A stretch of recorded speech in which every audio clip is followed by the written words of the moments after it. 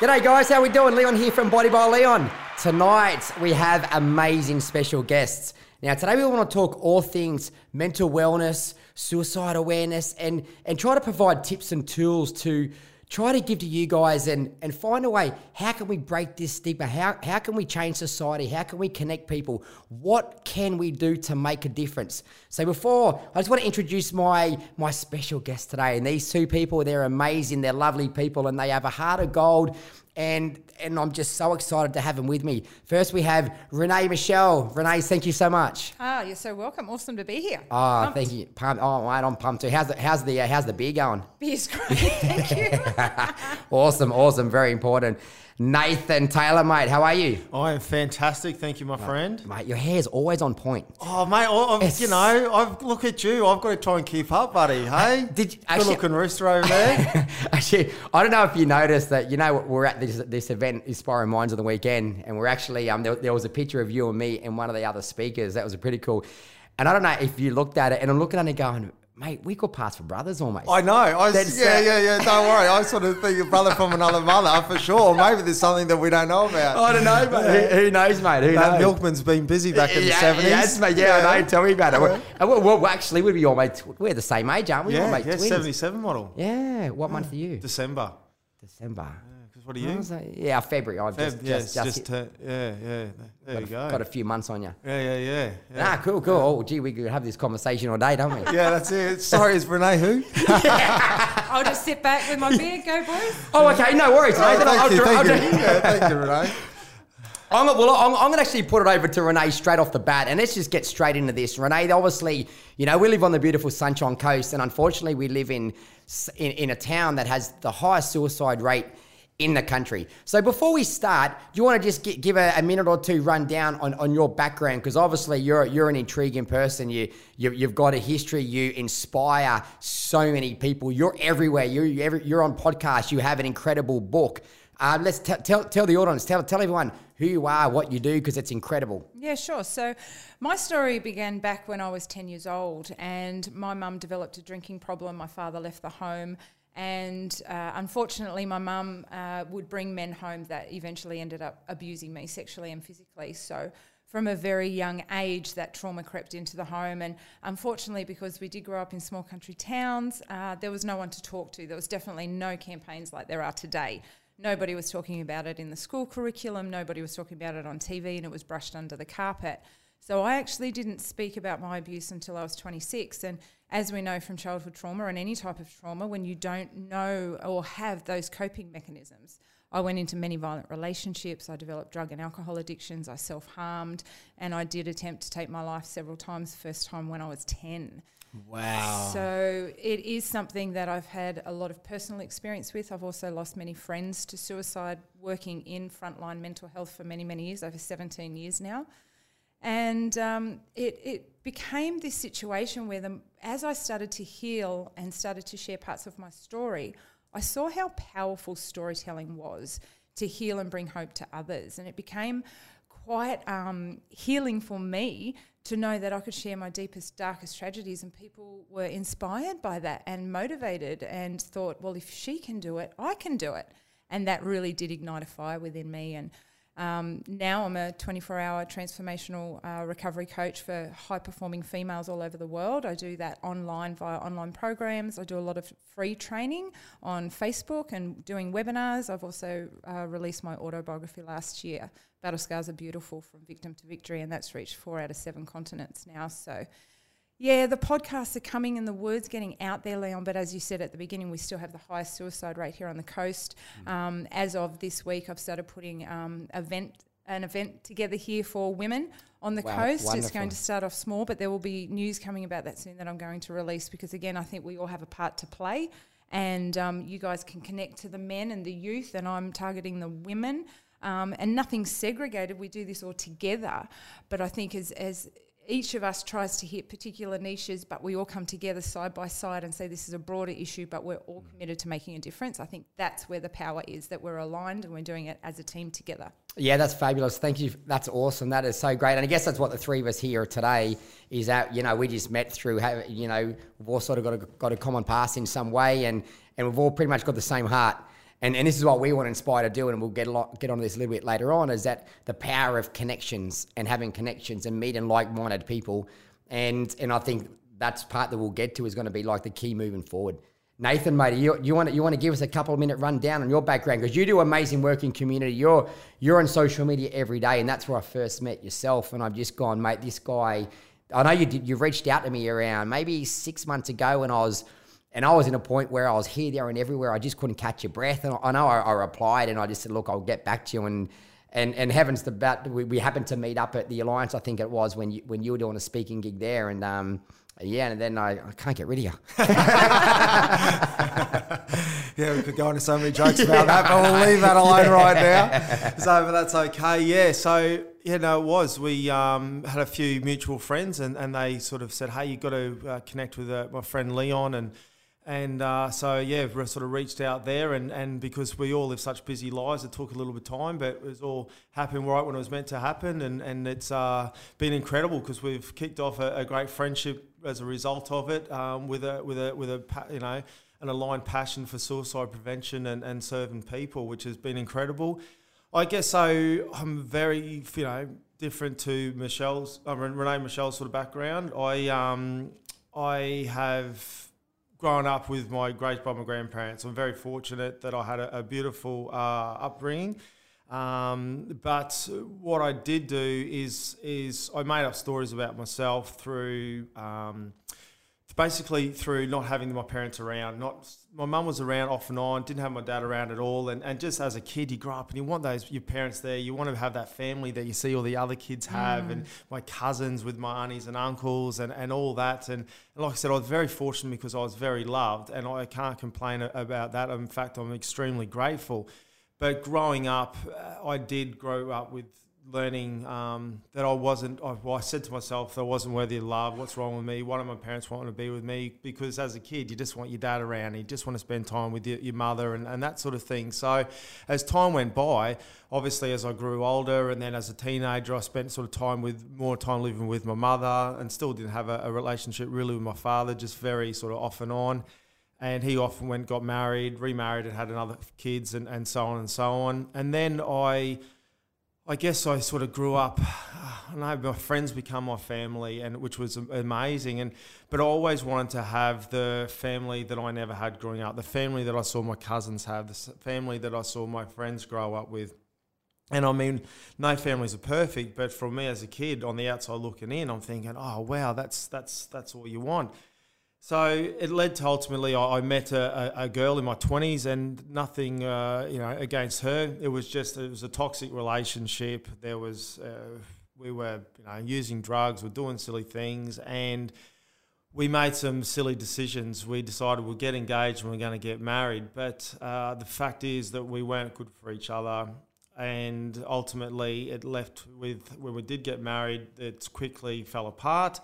And she was, sleeping with mates and all that sort of thing. So not only did I sort of lose my wife and some friends out of it, but what sort of broke me was the fact that I thought I'd lost the only chance of being having that family that I always wanted. I thought that again, I wasn't good enough. I'm not worthy. I'm not this and that. And probably from the outside looking in, there's so many people go through this, but we're all sort of different. And I mean, there's so many events and different things that gone along the way that I had some really big things that sort of triggered, caused me to trigger me in those later times.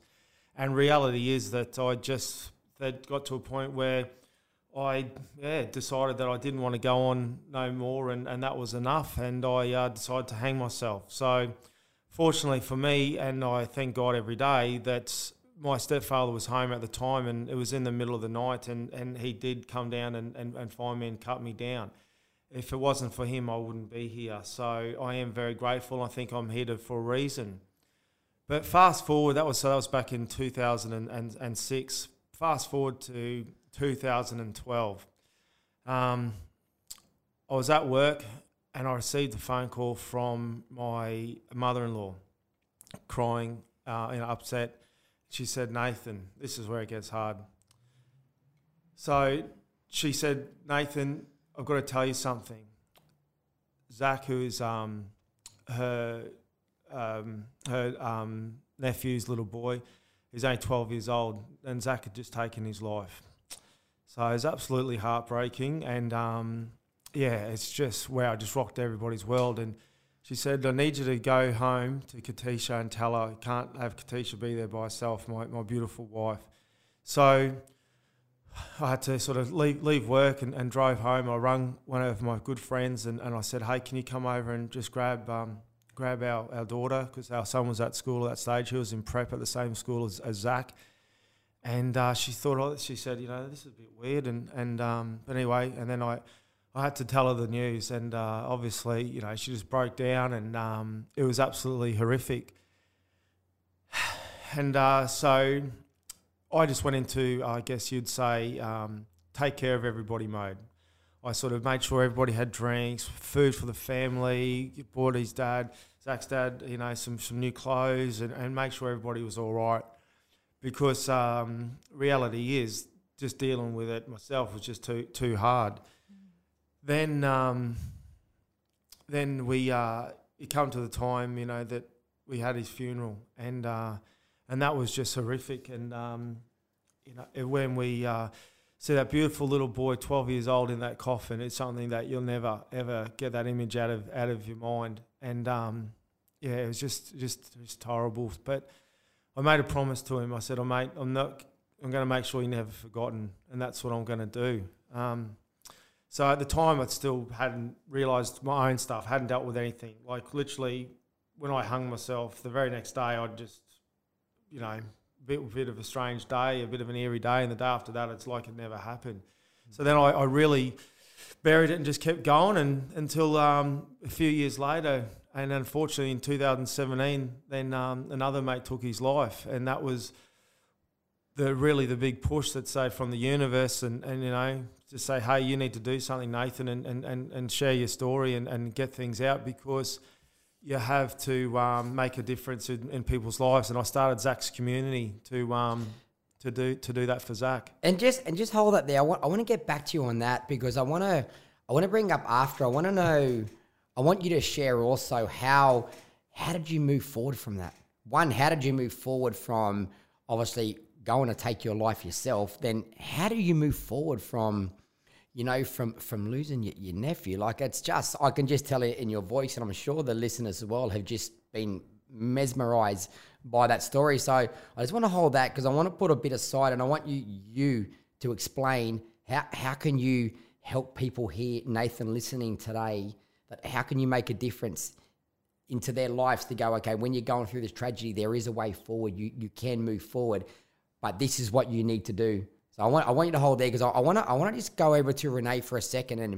And Renee, I read, again, 10 pages of your book last night, and put it this way, I don't get through 3 paragraphs in a book, but I actually chose parts of the book that I went through and go, yeah, this is intrigued. And I got through sort of 10 pages and I'm going, wow, this is a very hard upbringing. It's not ending.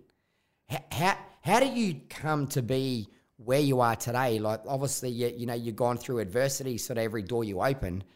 And how do you stand here today and be so positive and so upbeat and spend your time dedicating now to giving to others? Can you share? Because what people want, they want to know, well, if this lady's going through such the biggest hard time, how is she still smiling? How is she still holding herself together? And it's fascinating. And please share, because you know what, this can turn people's lives right this second. Yeah. Look, the truth is, it wasn't overnight.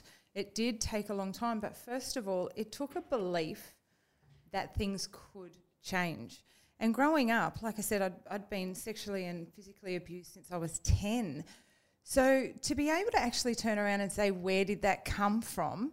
It was so deep within me, Leon. It's like every time something didn't go wrong, yes, it hurt and it was painful, but I was like, fuck this. Yeah. I need to do this for me. And I cannot explain where the strength came from.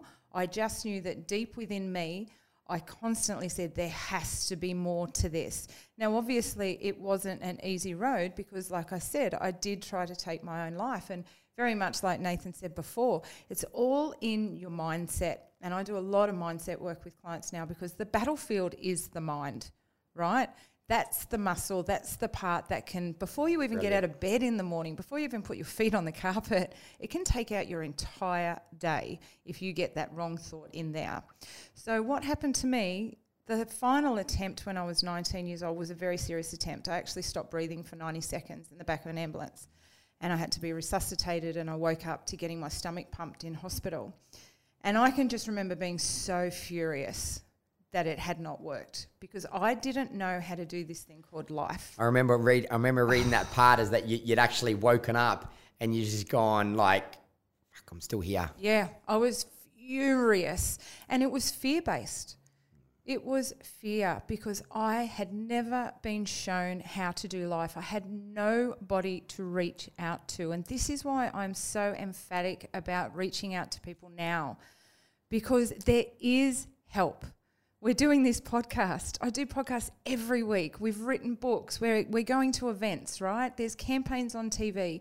There's Lifeline. There is so much help out there. There is so many people like us, times a gazillion globally, that want to help people. But it's fear. We sit there and we go, but I'm not worthy, or, but what am I going to say? Just pick up the phone. Just say those first words and it will roll out. And that's what I did. I put my hand up and I said, I have no idea how to do this. Please help me. So the $1 million question is, someone listening to this right now and they say, well, I just can't break my fear. It's just not that easy. Renee, how did you break your fear? Sometimes you just have to face your fears. You just have to stand up and you just got to walk in the fire. Sometimes you've got to do it afraid. Yeah.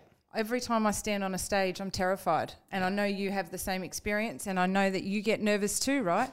We're all shitting ourselves. and funny, because a couple of girls come up to me after the event and they said, wow, Leon, I loved your talk on the weekend. It was amazing. And they said, look, we just got one question. Well, I had a million questions, but they said, we have one question before we go. Please, can you answer it? They say, you look so comfortable on stage. And I said, are you serious? They said, what do you mean? I said, well, whilst I know my story, I know what I'm saying, and I actually believe in myself and what I'm delivering, I said, but man, I didn't eat for 6 hours prior to this event. I literally sat at home. All I want to do was get up and mow the lawn and eat some food and do a bit of work. And I sat there petrified just watching TV because I'm so nervous. So while you see me up there, I'm facing my fears as well. And I'm doing it because I know the good value that's given to other people. So if the day you're not nervous, well, that's the day you stop caring about what you're doing. So nerves are a great thing. They're just uncomfortable. And that's another good point too, is comparison. We have to stop comparing ourselves to others, because that as well is fear-inducing and contracting, right? If I was to sit here and say, well, I can't speak on Leon's podcast because I'm not as cool as him, and I haven't done as much as Nathan, and it's a boys' club and I shouldn't do this. Again, it's all in the mind. It's the bullshit we tell ourselves. Yeah. So when I shrunk back and had the mindset of I can't do this, I had actually never spoken to anyone. So I had no comparison. I had nothing to compare it to. So really, I always do fact versus fiction. Well, what tells you can't do it? Have you tried and it's fallen apart? No. Have you tried? No. Well, get off your ass. Old school. Yeah. And I'm sorry, this is what it came down to for me. I had to boot myself up my own ass because nobody else was going to do it for me. And at the end of the day, that's why I'm here. And Renee, I think, that it's just solid advice, because that's real and it's straight to the point. And look, sometimes in 2020, you need to get straight to the point, you know what I mean? You can sugarcoat it and you can pat people on the back and you say, look, it's going to be okay. And sometimes you know what, a little bit of tough love doesn't go astray. And I think that's what, for people to move forward, and I can be counselling too, and I can be that hard counsellor. I am an action taker. I'm a listener as well. But there has to be some action at the end of the listening as well to make someone move forward, because genuinely I'm like the third line of defence. So there's an individual that comes to me, they've probably been through many, many people. And I guess if I'm going to be the last straw, I know I need to do something today. Some action needs to be taken. So sometimes if I've got to give the hard word, it's not fun, it's not exciting to do, but I know the tough love does actually work. If you can get that rapport from that individual, I think that's the biggest thing as well. If you can build that relationship, and the fact that you two guys here today, people will just be drawn to you. So that's why your effect on the community is so great. You've got to walk the walk. If you're going to talk it, you've got to be doing it every day, and all of us have. We've been through that. We've had to, climb our way out of the shit and do it personally. So and again and again and again and again. Correct. But it just builds that resilience. So there is a there is a very fortunate pot of gold at the end. Whereas that it's always the most people that are the people that have gone through the hardest lives, the hardest adversity, the hardest upbringings that can manage to grind it out and get out of that hole. You'll find later in life they're probably going to be the most strongest and most resilient, and use that to their advantage to be able to help other people, and which this help wasn't around, back 20, 25 years ago when you were going through your hard times. Correct. So, but Nathan, your story you just told there, I'm sure it's touched many people, and mate, any parent to lose a child, look, we're all parents here, and you just can't fathom. I still don't get the story out of my head, and I tell many friends when I say I'm catching up with Nathan, and I tell him your story, and they don't know. No one knows how to reply. They're like, "What do you say?" Like, I can lose a brother to suicide, and that's traumatic. But we're talking a 12-year-old, vulnerable kid that hasn't even started living yet, man. How do you be so strong and resilient today? Like, please share, man, because hey, I want to learn from you today too. For myself, I didn't back then. I hadn't dealt with myself and everything that I had and all the stories I made about myself. And to be honest with Zach, I did the same. I buried it because I didn't know. I didn't have the knowledge. I didn't have the tools to be able to really deal with it. I was upset and obviously grieving. And I just, like a lot of us do, we just bury things down and sort of get on with life, which was not the right way to do things. It's not at all, because it's like any wound. If you don't get it fixed, get it sorted, it just keeps festering away deep underneath. Just one thing, obviously what you said when you were 26, when you tried to hang yourself, Did any of these suicidal thoughts come back to you when then you got the news about Zach? Or were you in a better frame of mind then? But did something trigger again? Did you get a trigger or anything like that? Because obviously people can go through, overcome some suicide attempt or overcome some adversity, and then there's a trigger. Could be multiple years later, but takes them back. What did you get taken back to when you were 26 and you tried to take your life then? No, I didn't actually get sort of triggered in that way. Yes, had some depression and a lot of anxiety and that, but for myself, it was more just the pain of not, and the guilt more than anything is like, why didn't we see the signs? Why weren't we there for him? Why couldn't we made a difference? What could we have done differently? Why? And that's where it sort of landed more with myself, is the shame and the guilt of not being there and not knowing what he was going through. And that's something that we can never change. You can never take back, because as we all know, suicide is permanent. There's no second goes. Like I said, I didn't understand it myself. For me, I'm beautifully, married to a beautiful lady with 3 beautiful children, and they're the reasons that sort of keep me going and keep me strong. And I went into, as I mentioned earlier, that real take care of the family mode, make sure my wife, Katisha, his auntie and uncle and cousins and all that. I just wanted to make sure they were all right, and that's what I focused my energy on. Then moving forward, it was just work. I'm raising a family. It's career. I'm just go. And I really didn't think about anything, because I just didn't have the understanding. I didn't have that emotional intelligence. And then what happened was something about turning 40 and stuff started just bubbling up. And that was like, what's all this going on? Why am I going through this? And I always have these waves of through my life of depression and just real bad anxiety. And I always did my best just to hide it and act that everything's okay. But I was like, oh, really, there's got to be more to what I'm doing in this world. I need to do something. And I wrote down Zach's community. I remember that promise I made to him, and I said, right, I'm gonna do it. I didn't know what, and I spoke to my wife about it, and she bought me a little book to write some stuff down. And she said, share your story, and I wrote it down in there. And what am I going to do? And then I just didn't do anything with it, and just kept going along. And then I lost a real dear friend in 2017 to suicide here on the coast, and it absolutely broke my heart, because he was just like me, same age, like you and I, very similar in a lot of things. You know, dad, husband, couple of kids, and it just broke my head. And I was just sobbing and sobbing and sobbing and sobbing. And I really had, like a bit of a breakdown from that, because what it did trigger myself, my own suicide attempt. It triggered Zach and the loss of Zach as well. And I just, it was just literally just blew me away. And I was right. I'm going to do something. This is the universe giving me a kick up the arse and say, Nathan, you need to do something. And then that's when I started the start of the following year. I started Zach's Community. Man, it's just so powerful. It's so powerful. And again, Renee, obviously you spoke about how you move forward and obviously using a resilience, old school method. And sometimes you just basically had to walk in the fire and to make do and to move forward. And it's obviously made your mind as strong as it is today. How do you maintain that? So obviously, you go to work, you're on podcasts, you've written a book, you're living and you're breathing this topic, which can be a somber topic now. I think the three of us agree here. We're very big on self-care. We talk a lot about it. What do you do? How does Renee stay fully charged? Because let's be realistic. Our batteries are going to get uncharged, and it's going to happen. And one, we need to be aware of it. And you can also maybe teach the listeners how to be aware and the signs and symptoms of when you are getting a bit flat. What does Renee do today? So Renee has faith. I found Christ, and I spend a lot of my time in church. And that was a pinnacle moment when I was 26 years old. That's how I started my healing journey. I had my baby girl, and that was a turning point in my life. Looking down at her brand new newborn face, I looked at her and I vowed that she would never have a life that mirrored mine. And from that moment, I would have walked across hot coals to make that a true, promise to her.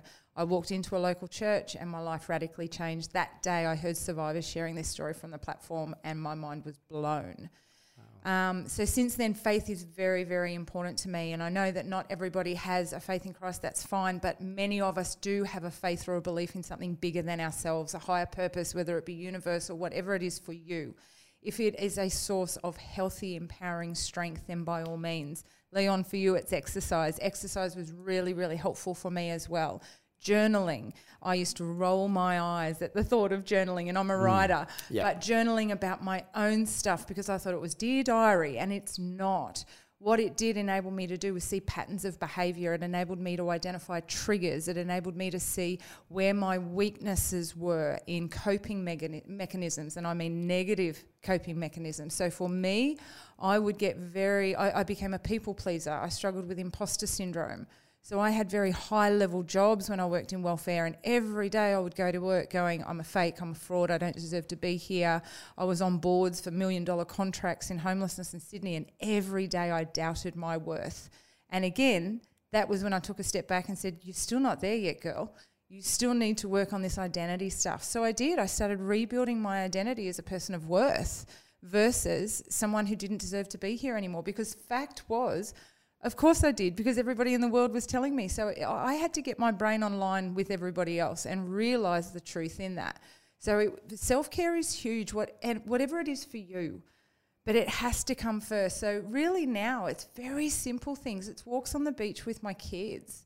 It's reading my Bible and having a cup of coffee out in the front in the morning earlier than the rest of the house has woken up so I can just have time for me. And I always refer to the aeroplane analogy, the oxygen mask, okay? We must take it in for ourselves, or, we're less than for those that we love the most. And people say, but it's so selfish. It's actually selfish not to, because you will always be giving less than out of yourself, and we know it and we hear it every day, but we're our own worst enemy. We're so bad at taking it on. I know. So it's great. So the great point, take-home message there is that everyone's going to have their own method. And obviously you've described yours, Faith. Believe it or not, not many people know, but I'm pretty big on the church. I have only for the last sort of 18 months, but I have seen the substantial changes in myself. I couldn't be any more relaxed, any more chilled. There's a part of me that has changed as well. But I say I use many methods, but I want to hear Nathan's. I want to hear Nathan. Nathan, you're I always see you down at Moffat's Beach and you're doing your posts and your lives, etc. and stuff like that. So what grounds Nathan? What keeps Nathan charged every day? Considering you've since you were 26 and obviously 20 even younger, you've been through a lot. What keeps Nathan grounded today? And 2 questions I'll ask: how are you today after everything you've been going through? Like, how do you rate your anxiety levels? You mentioned earlier about a little bit of depression. How is all that? Do you want to share that? Yeah, thank you. It's Pleasure. for myself. It's a lot of things. I've always been in exercise, like yourself. Always been sporty. Always, When are you going to play soccer with us, mate? Oh, we've got to do it. I did do the comeback and try not to tear a hamstring.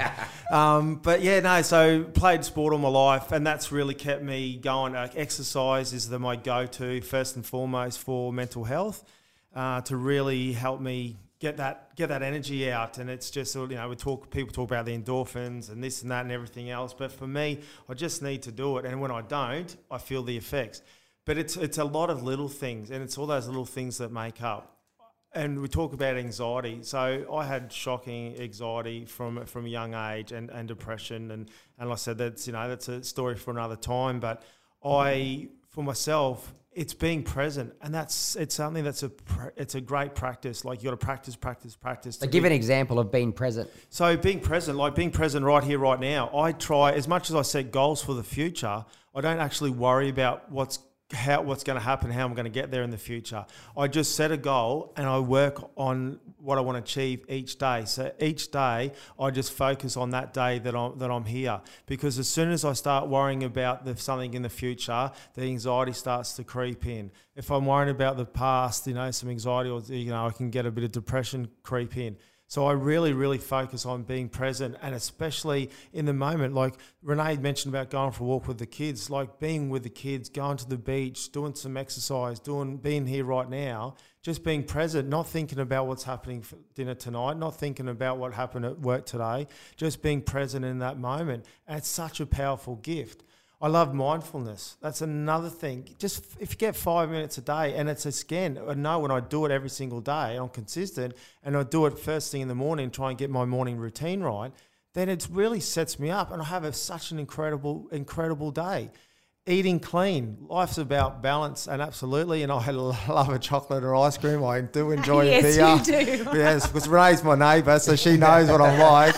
So I've got a sweet tooth, and but I know that I can't. It's not something that I can smash it all the time, and so it's just eating clean, eating good whole foods, because it's all about what your body needs, not what your body wants, and it just makes me feel so much better when I'm eating clean. I'm feeling clear in the head, and I've got more energy and everything else. So when I combine gratitude, which is you always talk about, and we all agree with that. There's so much power in gratitude, and I do every day. I think about what I'm grateful for and all the things I have in my life. And just on that gratefulness as well, like it's a word that's thrown around, like I often say, like a tennis ball, and it's a word that I don't think people truly understand the meaning of gratefulness, because to be actually truly grateful with something, it comes from the heart, it comes from within. You can't just say, I'm grateful for this whilst you're in a deep, dark, grieving period or depression or anything like that. You can do both, but it's very difficult. Like if I'm saying here, I'm truly grateful for something, again, that's got to come from within. And it's a word that if you're going to use it, you can say you're happy for you got this, I'm proud I've got this and that. But when you're truly grateful for something, the way that you express it and say it is just different. And to understand and to truly be grateful, it's a feeling that when you've got it, because kind of everything around you is effortless.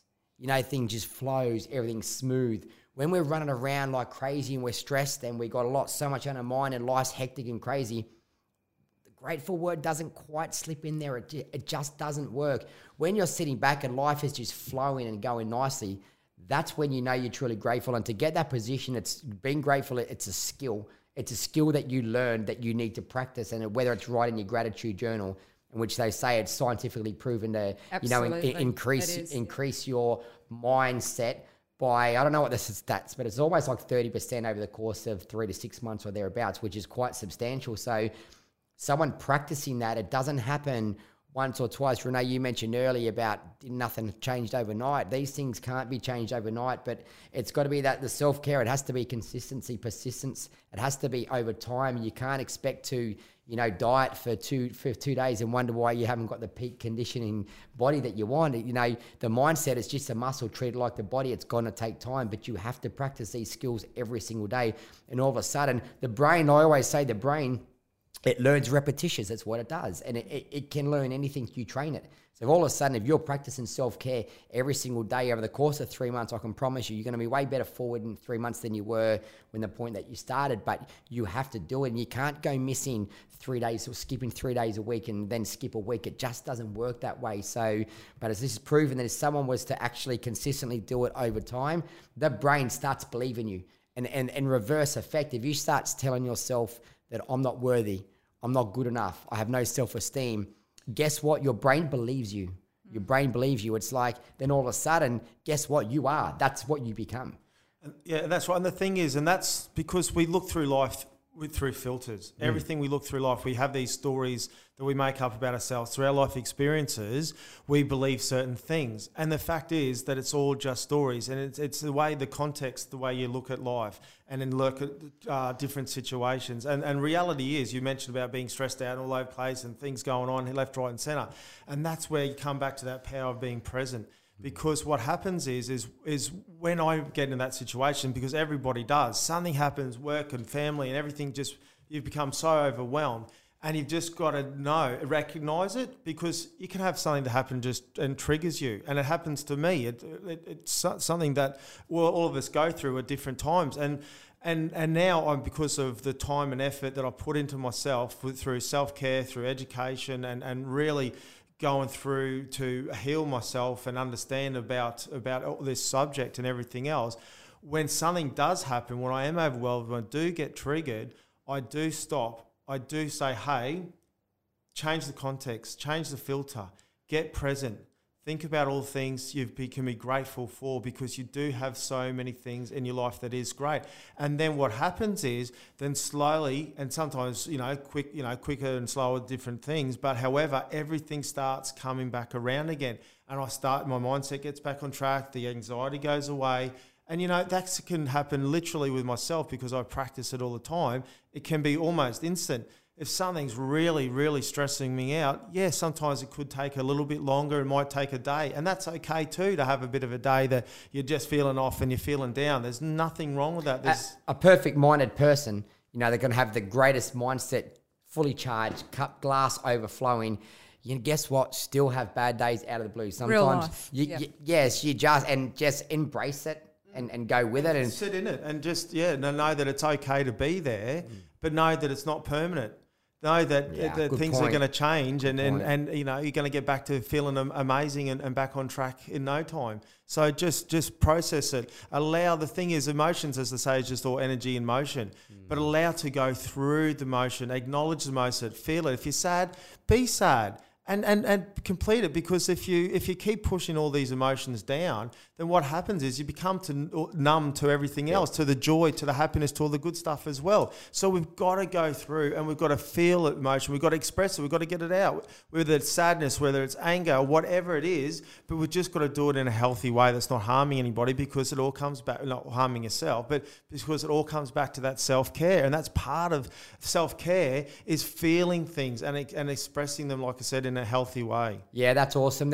I see a pattern within myself. I don't know about you guys, is that obviously when you're having these conversations and chats every day, it doesn't matter how resilient and how strong you are. I'd say my mind is super resilient, but there's a pattern of every 4 to 6 weeks. Every 4 to 6 weeks, all of a sudden, I just wake up on the wrong side of the bed. I literally wake up and you just go, for some reason it seems to be a Sunday. And the reason I say a Sunday is because my mind knows you're slowing down today. Then it's probably had time, everything's going to build up. So I'm self-care. I'm doing all my stuff every single day, but there's still going to be a point at the time I'm going to wake up. And when I say I wake up in the darkest state possible. I'm just going, are you serious? How can I be like sky high 100% every day? And now I am 1 out of 100. That's how I feel. And what I do know, because I'm in tune, I identify it straight away. And my protocol for that is don't change your routine, Leon. Get up and do exactly what you would do every other day, because I know if I was to lie in bed all day or sit on the lounge, it's not going to make me feel any better, and it may actually roll on to the next day. So I need to get up, I need to move, and for some reason it seems to be Sunday, which seems to be church day, which is not a bad thing. So sometimes you don't even want to go anywhere, but I found out I've got to keep that exact same routine. If I'm training, I'm going to train it. If I'm surfing, if I have a coffee at first thing in the morning when I wake up, I'm going to have my coffee. If I'm going to work, my routine just has to be exactly the same. I brush my teeth if I keep that exact same routine, and this is the ABCDs for anyone going through any mental wellness, just start from the scratch. Just get up and just make your bed, brush your teeth, have a shower, and go to work, and keep everything Groundhog Day, because what you can control is these simple things. You can't control how you're feeling. You can't control the environment. You can't control what's going to happen. So on those days when you are slightly off, focus on what you can control. That's why I'm still keeping my routine and looking after the ABCDs. And that's where you have to be careful too around. I do a lot of self-love work, Again, that was probably the hardest part for me in this entire journey, I'll be really honest. The shame that I carried from 10 years old was that we all know about the fight, flight, freeze response. I always froze because I tried to speak up once. I tried to fight once, and it hurt me more. So my brain in that moment would freeze, and then every attack after that I would freeze. And then around men later in life, I would freeze. So the shame that I carried through my whole life was, why didn't you run? Why didn't you fight? Why didn't you scream? And some people that I did try to confide in over the years that didn't understand trauma and what I had been through said the same thing. Well, why didn't you do this? Why didn't you do that? So I learned very early onwards, not everybody is okay with this conversation.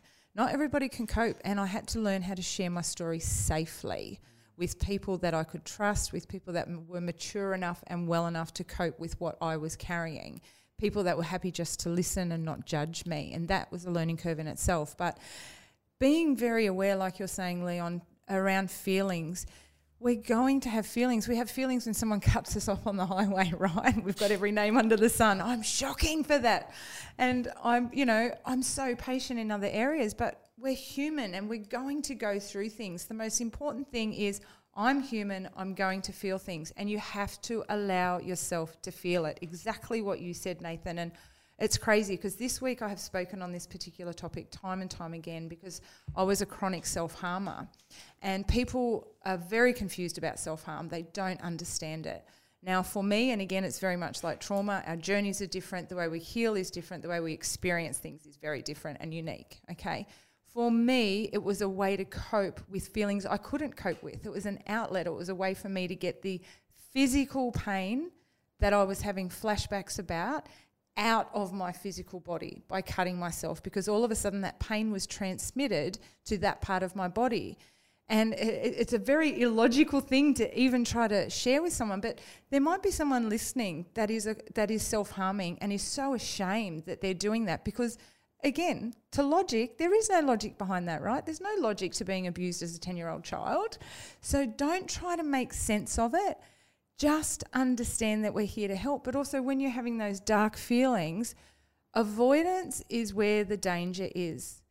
Burying those feelings and constantly trying to run away from them. Brené Brown is amazing, and she said, pain that is not transformed will be transmitted. And it is so goddamn true.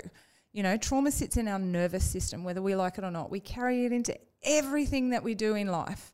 Okay, it will outwork its way if you continually run away from it. So workaholics, there's something going on there. Yeah. People that cover it up with food or shopping or spending or, it doesn't have to be self-harming behaviours. It's anything that's addictive that as soon as that feeling of yuck comes on, let's just keep it really simple. When I talk to kids, I go, that feeling of just yuck and, I don't like this.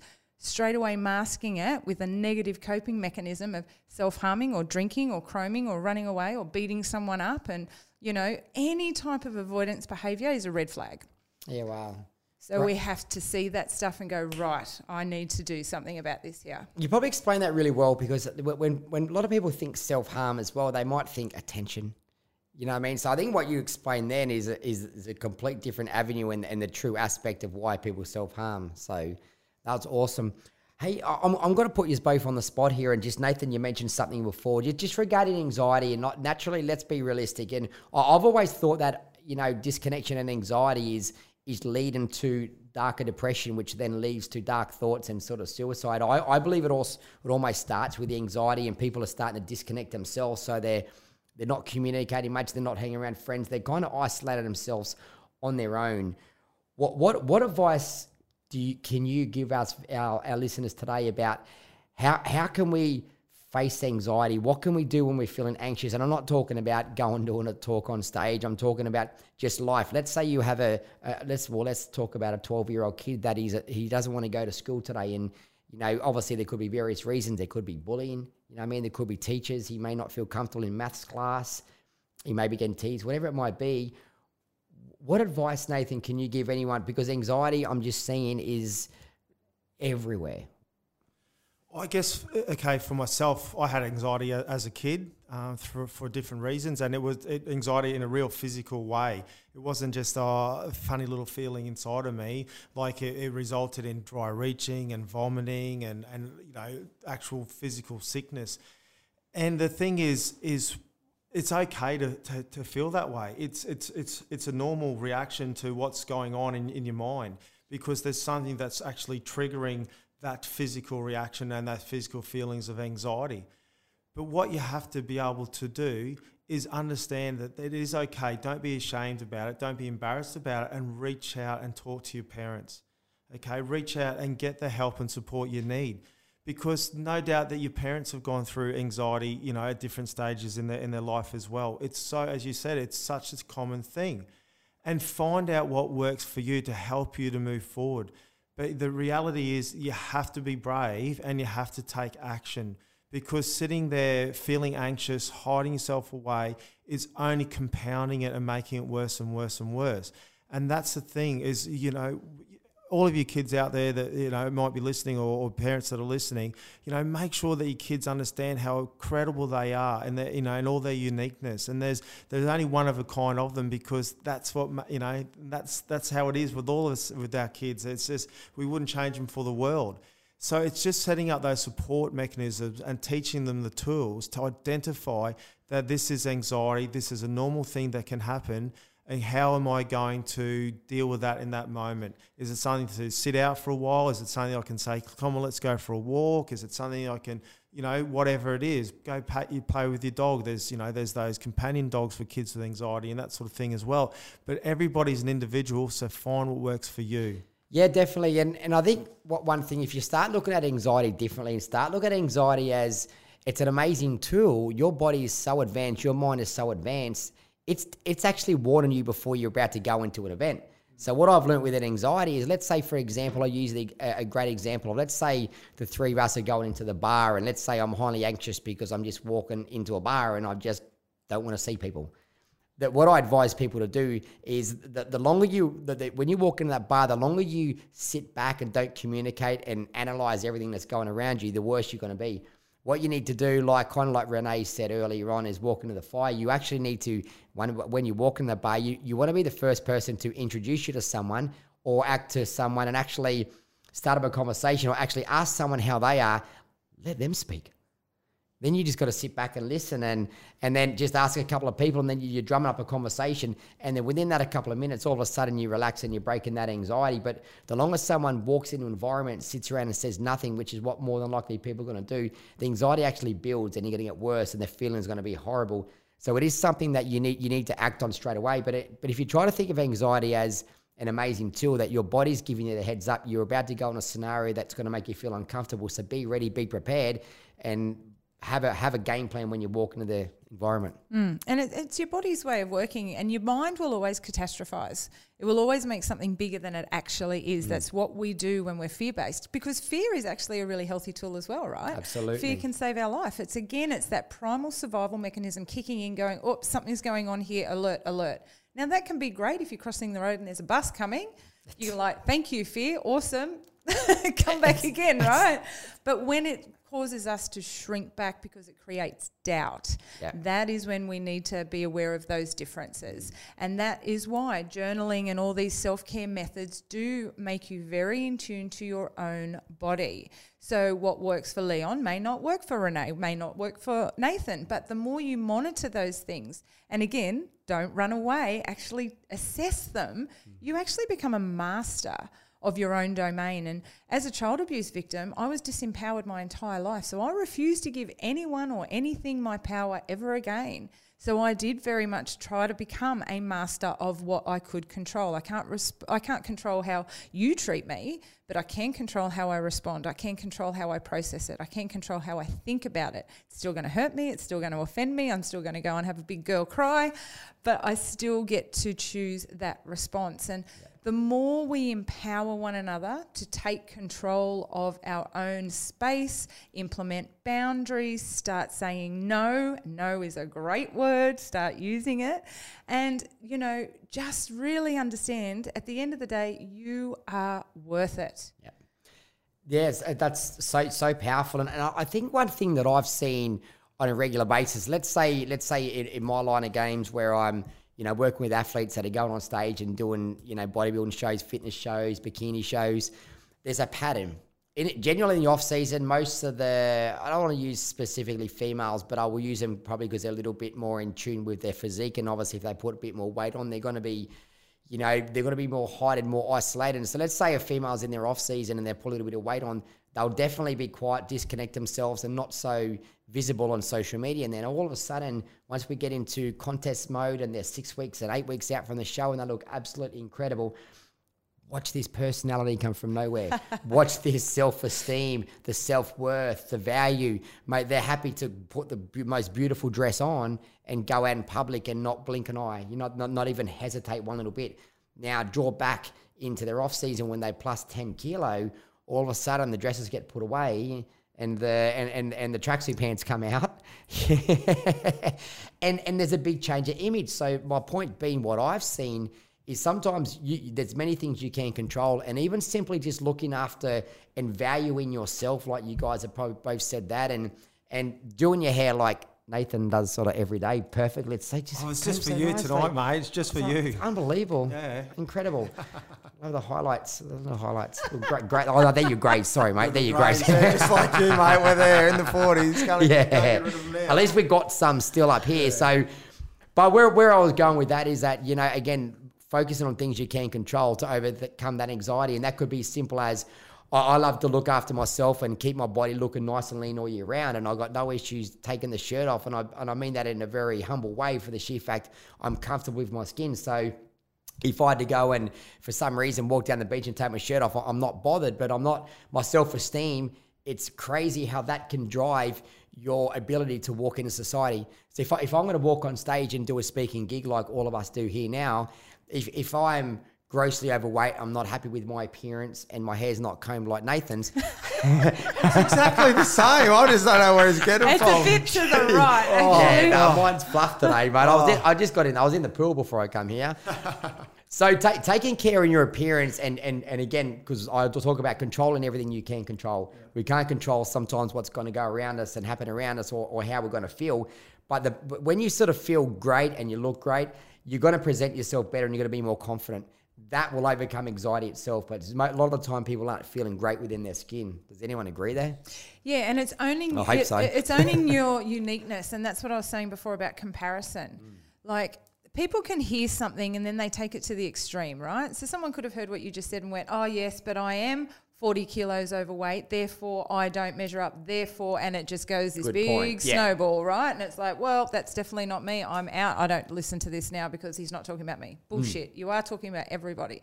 Everybody has their own measure of, you know, when I used to work in homelessness, I used to say to the guys, if you get out of bed in the morning and you pull your sheet up, 10 points to you, because that measure of success for that person was all they could manage. If they could do that, that was a friggin' win that day, right? But for you, Leon, I ain't taking my shirt off when I walk down the beach. I can tell you that right now. But I'm okay with that because I'm cool in my own skin. I measure my own success by my own standards, and that's what we have to get good at. we have got to develop our own standards. So I know what my target is to achieve what I believe is being a good parent. I know what I have to achieve at work to be a good coach. Do you know what I mean? Absolutely. Great point. So again, don't compare your success to mine or Leon's or Nathan's or anybody else's. It has to be your own, and own that and be okay with that. It's so true, and I think a great point you mentioned there is that you look at environment, look at your field, look at where you're going, where are you going to go, and if you can't get into a certain area, again, you need to evaluate where you are. Whereas in my industry, there's a look that I want to get to that's going to make me perform optimally every single day and feel comfortable. So my go-to is exactly what I'm saying there, and you just gave the great example there. You know what you got to do. Yeah. This is really being in tune with yourself, and this is where we talk about the self-care and being in tune with yourself and finding out and it's a goal. So it's simply going, you know what, I have a goal, and that's to be in my peak condition, I say, because when I'm in that peak condition, physically, mentally, my performance work, my clients are going to get the best results possible. So that's how I work. I work on myself so hard, and I have for 25 years. It's a long time, and that's made me be who I am today. So if someone's not in a position where they need to be, they look at, okay, where are you trying to get? What steps need to be done to get there? Yep. And sometimes you got to jump outside that comfort zone, be uncomfortable to get to that position. So it's owning your identity, right? That's it. Own your identity. God, we could have said them words, and we would have saved 10 minutes there. Well, I think Renee touched on a word that I just absolutely love and unique before. And the thing is that is exactly it. We are all unique, and I mentioned it earlier as well. And reality is, we have to be in love with our authentic selves. And for some of us, and for a lot of us, we don't know who our authentic self actually is. And I've only just discovered my authentic self last year. Truly, it was the first time that I said, yeah, I actually do love myself. I am a good person. I am valuable. I am worthy. You are, Nathan. Yeah, I am. I am. I really am. I never believed it. I thought I was a useless, worthless piece of shit. And I just acted. I just acted and put on this big act. But deep down, I had all this stuff going on inside of me. And that's everything how I looked through life. And that I really wasn't, like I said, wasn't worthy and this and that and so on and so on. But so for everybody out there that's listening, know that just peel back the layers. Go look deep inside into your heart, into your soul of who you really are. And know that you, as who you authentically really are, that person inside of you is valuable, is good enough, is more than enough, is worthy of love. And then once you really, really, really, truly believe that you're okay in whatever skin you're in, no matter what you're doing, where you are, in what situation, because you know what?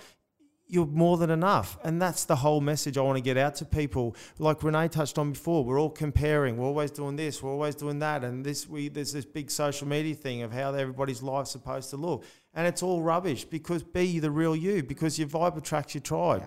When you're being the real you, you're going to attract the right people into your life that are going to hold you to be your best self and support you just to continue your growth of being you. It's not about being somebody else. I love it. And well, let's say, just to ask you the difficult question, because there are going to be people sitting around listening going, but I don't love myself. I don't have any self-worth. I just can't say that to myself because I'm not feeling it. What can these individuals do to change that? You've just got to put in the work. It's practice.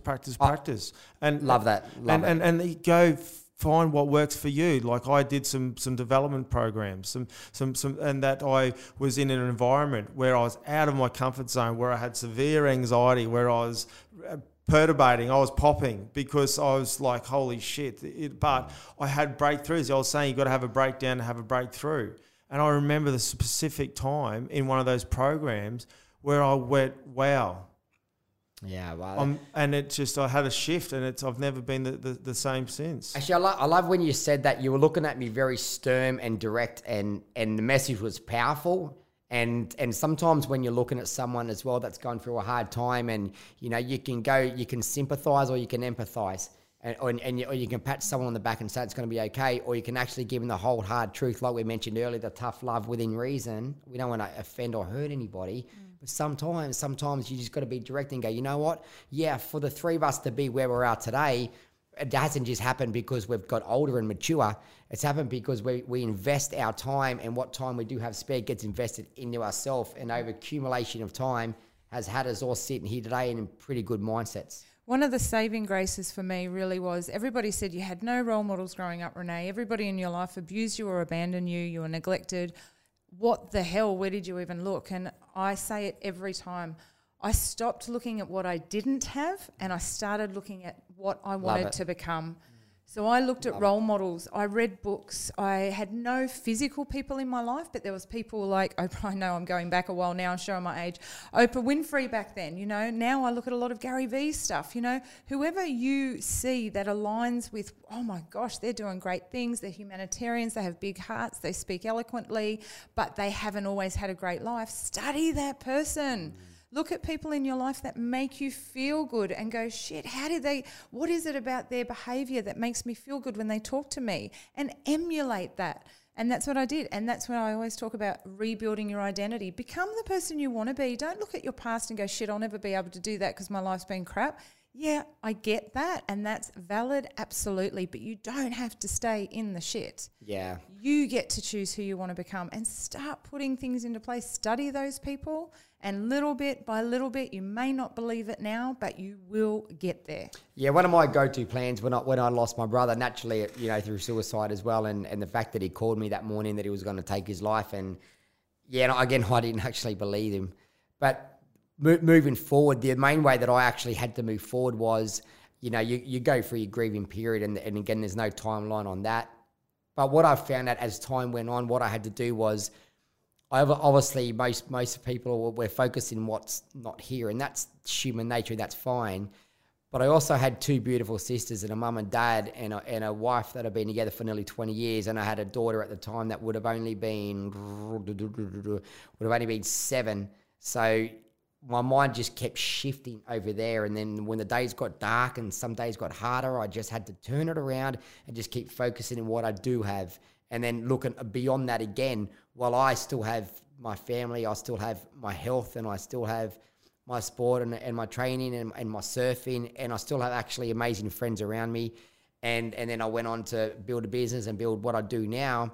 And so I just had to keep looking forward. And now we're fast forward 8 years. It wasn't easy. It wasn't an overnight success. It's just been grueling day by day, just one step in front of the other. Sounds boring and cliche, but the fact of reality is that there's no shortcuts. And I hop in my car, and there's a photo of my brother that sits under the radio. It's been there from day one. And you walk in my gym, and the first thing I see is a photo of Dean. And when I walk out the other door, the first thing I see is a photo of Dean. So the memory never goes. I say hello to him every single morning. So I'm not hiding my emotions. I'm not doing all that type of stuff. I'm just keeping the memory there, and everything I do to this day, I'm using him as motivation, and everything I do, that's where I get my inspiration from. Kind of like, you know, I'm sure, Nathan, you'd be the same with Zach and Zach's community that you do. Amazing work in the community. You're always out and about, and the thing in our game too is that what we do it for the sheer love. We don't do it for the pat on the back, accolades. We don't need to get claps in the crowd. We do it for the sheer fact of the love of doing it. And what you guys don't know, and this is a thing that in our what we're doing, we're never going to know, but there is thousands of people that are sitting back actually just listening, not saying a lot. They're not hitting the like button. They're not commenting on social media. So you might put something up there, but you've probably reached hundreds and hundreds of more people. They're just watching in silence and just taking the advice on board. I've been to, obviously, when I go to bodybuilding shows, I might not see all my friends in the industry for 6 months because of the seasons.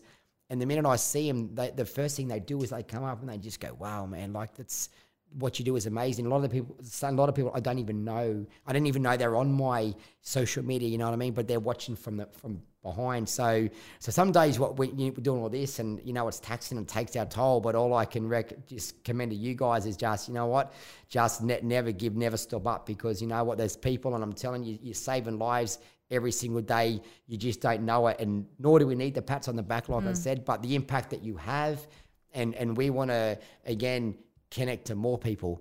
And there's obviously Kerry Atherton, a great friend of us all. that again runs Stories for Hope, that also just is another person that's very like-minded like us, and just the more people that we can connect to and the more people that can get their message out in the community, it's just gonna help everyone. Yep, absolutely. So just to wrap it up, I just want one thing from each of you guys, just one thing. Just give me 60 seconds, Nathan. If there's a listener sitting there now with depression, anxiety, suicidal thoughts, what advice can we give to that individual now? So, firstly, it's just stick with it. Don't give up, because reality is that suicide is a permanent solution. To ultimately is a temporary problem.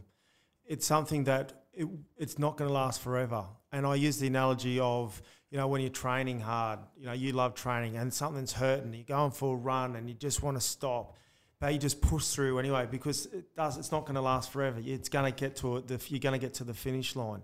And and it's same with this. It's just hang in there and know that you're not alone, because when you're in those times of those darkness, when you cannot see, there's not a light at the end of the tunnel. There's no light at all. You literally think that you're all alone, that nobody understands, and that you're in so much pain, and all you've got is storms just around your head. Just know that you can get through it. You can. Just dig deep. Just find something inside, some little bit of a spark inside your stomach, and just turn that into a fire into your belly, and just put your hand up and ask for help. And it's the hardest thing, but a big thing is there's nothing wrong with being vulnerable. Here in Australia, the culture has been, she'll be right, mate. Get on with it. You'll be right. Don't be weak, harden up, and all this. It's rubbish. There is so much strength in vulnerability, and that's what I want people to know. I know that it's okay to feel like shit. It's okay to be sad. It's okay to be hurting. But there's people that love you and want to support you. And you know what? You are worthy of getting that help. You are worthy of that love, and you are worthy of that support. So please, if you're going through a hard time, don't think you've got to do it alone. Don't think you're being weak. Don't think you're being a sook or any of that stupid bullshit that people go through their mind. Don't think that people will be better off without you, because reality is nobody is better off without you. So put your hand up. And people are there to support you. No one's there to judge you, because we've all got so much fear of being judged. What will people think of me if they know that I'm going through a hard time? What will people think of me if they know that I'm sad, if I'm suicidal or I'm depressed? Don't worry about what anybody will think. And if somebody wants to judge you, well, then tell them to piss off and go find somebody else, because they're not the right people to be around you. So reach out and just know, if I can leave anything, there's so much strength in being vulnerable, and know that it's okay. That's amazing. Again, that's just straight from the heart, mate. Just straight. Brilliant. Love it. Love it, man. How are you going to beat that one, Renee? I know. I was just thinking, well, that's a drop mic moment right there. Yeah. Thanks, Nathan Taylor. Get out of here, will you? Go get a beer, Wallace. Yeah, goodness, who invited him? Yeah. All right. No, but I just want to echo that, because I always say, usually the last line on most of the podcasts I do is that you are not alone, because I suffered in silence, and there is just no need to do that now. There is, listening to this podcast, pick up any book, put on any news channel, and you're going to hear campaigns and people that want to helping you. But people here right on the coast, like the three of us, we're just the tip of the iceberg. There's so many people around, and so true. I stood at the ocean the other day, and I was watching, we'd had all that bad weather, and the water was foul. It had turned from that beautiful crystal clear blue to brown, and I stood there and I did a live, and it was just a really quick one, because I just wanted to show people, the tide does turn. It always turns, and the waters might be stormy and look like shit, and you think, I don't want to get in there. It's crap. But any day now, the tide turns, and it's always darkest before the dawn. And I reflect back, and I think the times that I tried to take my own life, the children I have now, sitting here with you guys, the coaching clients, the amazing women that I get to talk to, the amazing children that I get to talk to, my work in child protection, I don't take any second of any day for granted. I will never do that. And I nearly snuffed all that out. So my biggest thing is, guys, you have no idea what's on the other side of that mountain. You have no idea what joy and beauty is waiting for you. Just keep going, reach out, make the phone call, pick it up. You can get help. We will help you. Things will get better, but you've got to frickin' believe it. Yeah. And you've got to see that it is worth it. We're a prime example. You don't have to look far to see what is out there, you know? So just pick up the phone, reach out. We're here for you. Anybody will help you out. And I I just want to reiterate that what Renee said, because realistically, this is all hard on the table here right now. The night I decided I was going to take my life, and I'd thought about it. I'd practiced tying nooses. I'd taken a heap of tablets one night and had to be taken to the hospital and get my stomach, like they put the charcoal in my stomach. And I wasn't necessarily trying to kill myself at that time. I just didn't care if I woke up. I was just going to get messed up. But the night that I hung myself, I was in a moment of absolute pain. And I made a decision right then and there that I was doing it, and I tied up that noose and I jumped. The best thing that ever happened is that I'm still here today, that I did get found, I did get cut down, because I love my life. There's no possible way on earth you could have told me back in 2006 that I would be happily married with 3 beautiful children on the Sunshine Coast, right here in a room with 2 people that I absolutely love and admire, talking about something that I'm so passionate about. And Renee talked about the tides, and I think that one I talk about is the sunrise and the sunsets. When the sun goes down, there's darkness all around us. And like I mentioned earlier, there's not even a light at the end of the tunnel. You're surrounded by darkness. But just as sure as the sun is going to come up every single day, light will come back into your life again. I'm living proof. Renee is living proof that life gets better.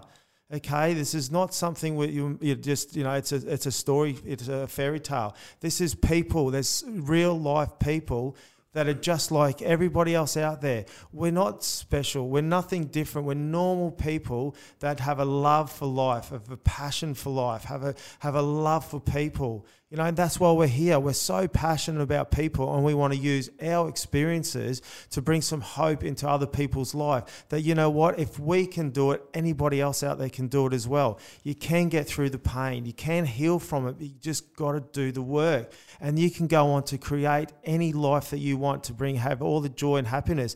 And we talk about anxiety and all these things. What happens is when you're a massive advocate. When you go through these tough times, we become more resilient. Every time we face some adversity, face a challenge, we get stronger and stronger because of it. And that's another thing about overcoming anxiety, is because we do.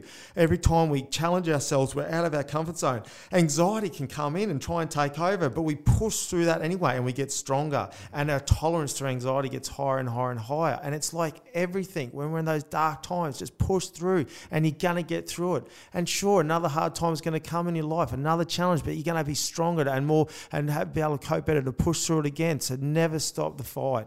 Just keep going. Out of respect to them 2 answers, I'm not even going to give my take, because you guys just absolutely nailed it. I can't even add to that. High five, Nathan. Yeah, but what I guess all I will add to wrap it up is that, I guess God bless that you guys are both here today, and you did learn, and you did take your own advice on, you did push forward. Because if you weren't, even you didn't, well, you're not going to be able to give all these fantastic tools to everyone listening today, because we need people with lived experience. We don't want people to have to go through these hard times, but at the same time, it's, the experience is priceless. You can't study this. You can't go learn this. And I've got suicidal notes from individuals too, and they are just based on everything that we're discussing today. And they hurt to read every time I read them. They break my heart, but there's a common trait, whereas everyone's feeling the way that, all these feelings that you guys have sort of felt, and maybe they just didn't quite speak up or think that they had the support, And I guess the last thing I will say is that I think as a human being, we've spoken so much about this self-care, and one of the most important things on the planet, why I advise people to do it, because when your mind is in such a powerful state, you become more observant. More, you have the better observation about actually what is going on around you. You can see signs and symptoms of your friends, your families, your relatives, your kids that may be showing indications of anxiety, depression, potential suicidal thoughts. And I think if a human being if we all start looking after ourselves a little bit more, we can break this down by acting on it quicker and maybe sending that message to someone. And even if someone, look, how many times do you send messages to an individual and the friend doesn't reply and you get annoyed? Don't be annoyed. keep chasing up. You know what I mean? I say turn up. Just Stop texting. Go to their front door and knock on the frigging door. Take it. Everything today is about taking massive action. Yep, Really, it really is. Action There's is lives on the everything. line. Yeah. So You go know, out there. Yeah, and I just thank God every day that I'm here, and I'm so blessed and grateful that we're here together right now in this moment, because I wouldn't want to be anywhere else, because I know that we all share the same passion. I know that together we can make more of a difference. Yep. And the more incredible people, you mentioned Kerry as well before, we just keep working with people, and the impact's going to get greater and greater and greater. And we're never going to stop. This is something that is our life's mission. It's God's purpose. It's Yep. what we're here to do. And it's just, like I said, just so grateful to be here. It's an honour. And thank you, Leon, and thank you, Renee. Watch out, thank world, you, we're Nathan. coming Thank for you, you. Renee. Well, I reckon this is probably part 1 of part 20, I reckon, by the way that we're going. 20, But come on. I'll wrap it up now before everyone all of a sudden decides that, you know what I mean, they're bored and they're over it. But guys, thank you so much for your time. Thank you. And, as much as we can talk about a subject that's hard for people to speak about, have you seen the amount of heart and joy and passion that we've all sort of thrown into this topic? So it's something that I advise individuals, don't be scared, don't shy away from the conversation, because just by having a conversation, there's been a lot of smiles and laughs. So even though it's a doom and gloom topic, you know what I mean, you can still have conversations of happiness and smiles. And I think that's an important point down the track, that, you know what I mean, when you do speak up, you realise that, you know what I mean, just a bit of a laugh and a smile from a mate, and, you know what I mean, could just make your day, and it could just save your life. I'd just like to add just one last thing, mate, is as I talk about the 5 C's, and it's just made me think of it, and the first C is care. When people really, really know they care, like us three right here, right now, we care. We allow ourselves to be vulnerable, and we can open up and have a real conversation like this. This is an incredible conversation, and that's the second C. So you got care, you got conversations. And when people are having real conversations, people know that you care, they're actively listening, not just listening to respond, but really listening. Then what happens? You have a connection. And us 3 people got a beautiful, amazing connection. And then once you have a connection with some people, what happens is you form a little community. Community doesn't have to be hundreds or thousands of people. We're a little community, the 3 of us right here, a passionate suicide prevention community. And together as a community, we can make change. We can create real change. And that's the 5 C's. So care, conversations, connection, community, change. It's so powerful. Nailed it. I was hoping he was only going to get a 4 out of 5 then. Damn, he's just... No, mate. His hair's I'm on better. point tonight. The hair, he's sharp. let's go. Mate, you're sharp, aren't That's you? your superpower. It is, isn't he? Mate, bring the topic up and look at his eyes. He's light up. You know what I mean? Because he's got stories to tell. So, thank you very All right, much. turn his mic off, will you? Oh, just rewind. This keeps going. I love it. No, I love it, guys. Thanks again for your time, and Thanks, Leon. much respect to both of you guys. Thanks, buddy. Thanks. Cheers. See ya.